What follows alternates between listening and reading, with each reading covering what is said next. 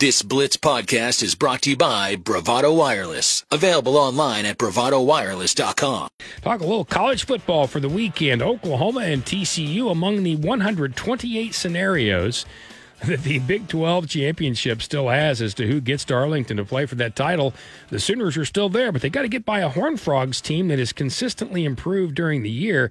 Landry Burdine is with us now. He is the sideline reporter for TCU, and not just that, Cat's got a long history down there with the folks in Fort Worth, including a walk-on player who became a bowl team captain.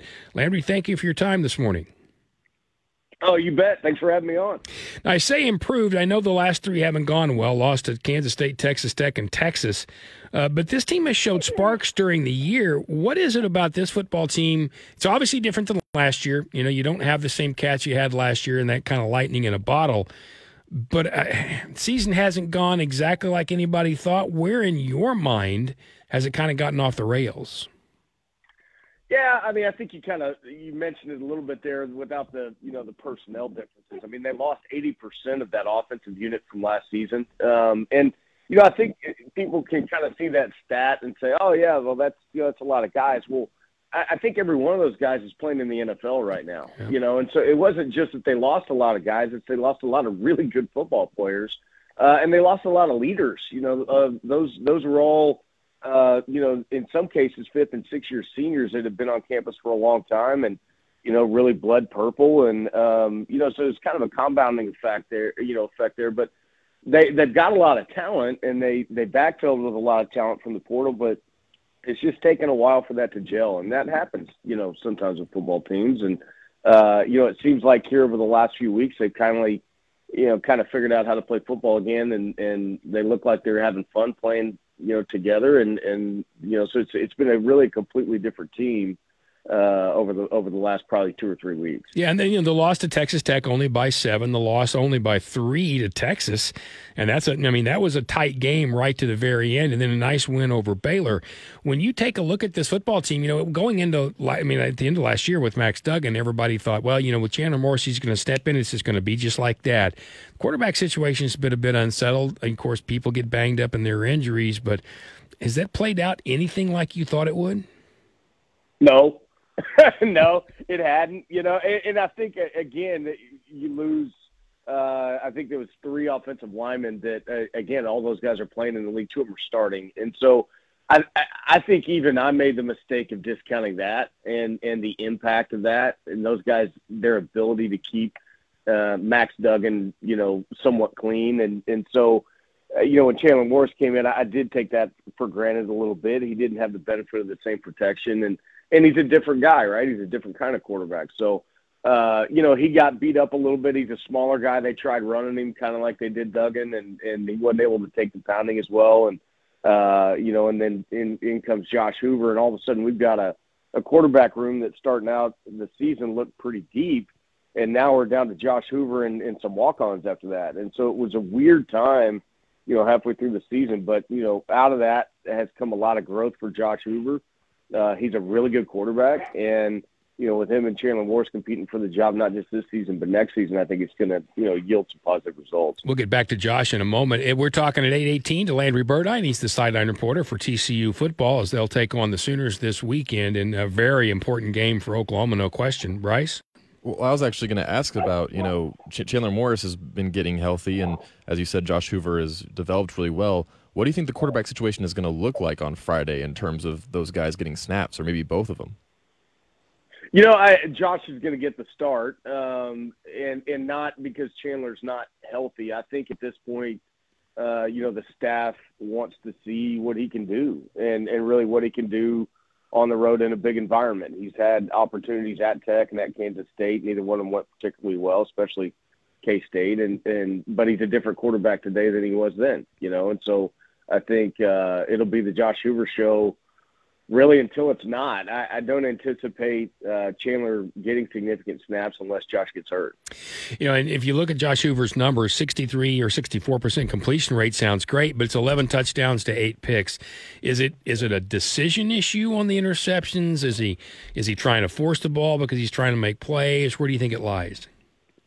Yeah, it's freshmen make freshman mistakes, man. That's the best way I know how to put it. Sometimes they play really dumb. and they do really dumb stuff. And that's just what freshmen do. And, I think back to Andy Dalton when he was a freshman, and he was an interception machine. And, Max Duggan to some extent too, right? And so when you're playing a freshman, you just kind of have to count on living with that a little bit. Now, he's looked brilliant at times. BYU, I think he threw for over 500 yards. Last week against against Texas, he looked better. Last week he looked really good. And so you just don't know what you're going to get sometimes with freshmen, but I will tell you that every week he has made good progress. And this Baylor week last week was probably his best game decision-wise. But, yeah, you guys know, if you have kids, you understand sometimes they do dumb stuff, and that's what a freshman is, right? Yeah, and there's that point, they play kind of free early, then they start to learn the game, and it starts to go really fast because they're overthinking, and then that kind of starts to slow down for them as they absorb it all. And so you're kind of at that time of the year. However, he didn't start the year, so is he kind of in the middle of that process now, you think? Yeah, I think so. He came out against BYU, who's not great defensively. Let's be honest. That's not what they do. And he looked like a world beater. And then the next week he goes up to Manhattan, Kansas, and those guys are like, well, BYU didn't bring a lot of pressure. Let's see what happens when we bring the heat. And that's all they did. And and it was not handled well by TCU. And that's why that game was so lopsided, because they just couldn't do anything offensively, because you had a young quarterback that didn't know how to handle what was being thrown at him. And I think today he probably would handle that a lot better. Now Oklahoma's defense is different. They've got a lot of athletes, and they're real active, and they're going to force him into some bad decisions. So if he's able to pull the ball down and not make that bad throw that he's made a few times this season, I think that it's going to give the Frogs a chance. Just a couple more minutes here with Landry Burdine. He's the sideline reporter for TCU football as they head to Oklahoma this weekend. When you turn your attention to rushing the football, it's all been Amani Bailey, because past that, Chandler Morris is number 2. It kind of been a one-man show this year, hasn't it? Yeah, and he's a good one-man show, right? Amani Bailey is going to be an NFL back. He was third string on the depth chart only because he was behind two guys that are now starting in the NFL, and Kendra Miller and Mardi Mercado, and so look, he's a real deal. He's a very, very good football player.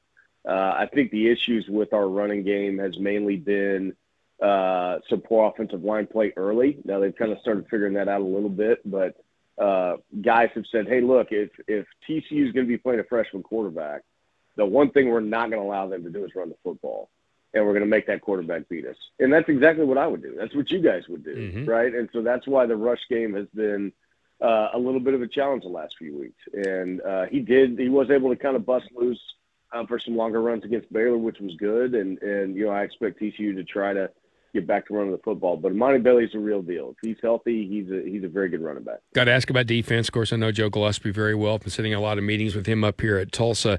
How's Joe? How's that defense? I know it's not been the year he wanted. His defense has been good. I think in a lot of cases, everybody points to coaching, and I think in a lot of cases that's not right. I think sometimes it's the personnel, and it can be, right? Sometimes you just don't have the players, and this year has been thin at spots, and Joe needs good corners to be able to do what he likes to do, and and they lost the best cornerback in college football last year, Travis Hodges-Tomlinson. So. No, Joe's good, man. In fact, our sons play football together in high school, and they've got a state playoff game Friday night. So Joe's going to hop in the truck with me as soon as the game's over, and we're going to be hauling tail down I-35 South to get back to the football game Friday night. So, yeah, I think a lot of Joe. I think Joe's got a brilliant defensive mind, and his defense has been playing really well the last few weeks. And he just happens to be one of the better people you'll ever meet in your life, too. No doubt about it, man. He is salt of the earth, and we're sure glad to have him and his family. I tell you, his son's a heck of a football player, too. I think he's committed to Stephen F. Austin to go play safety, but he's a good player. Make sure you tell him I said hello. I appreciate I just love Joe so much. He's a really good dude. We'd be in the meeting, and the most I ever heard from Joe was, "Dadgummit, I really wish we'd have done this." That's just Joe, right? That's who he is. Yeah. All right, so a couple of things before we go. One is a question we kind of have going, but before that, into your game. If there is a matchup for TCU that they have to win to have a chance in this one, what do you see it being? That's a good question. It's got to be running the football. TCU has to be good running the football. They've got to add another dimension to what they're doing, and I think they've got to use Josh Hoover's legs too.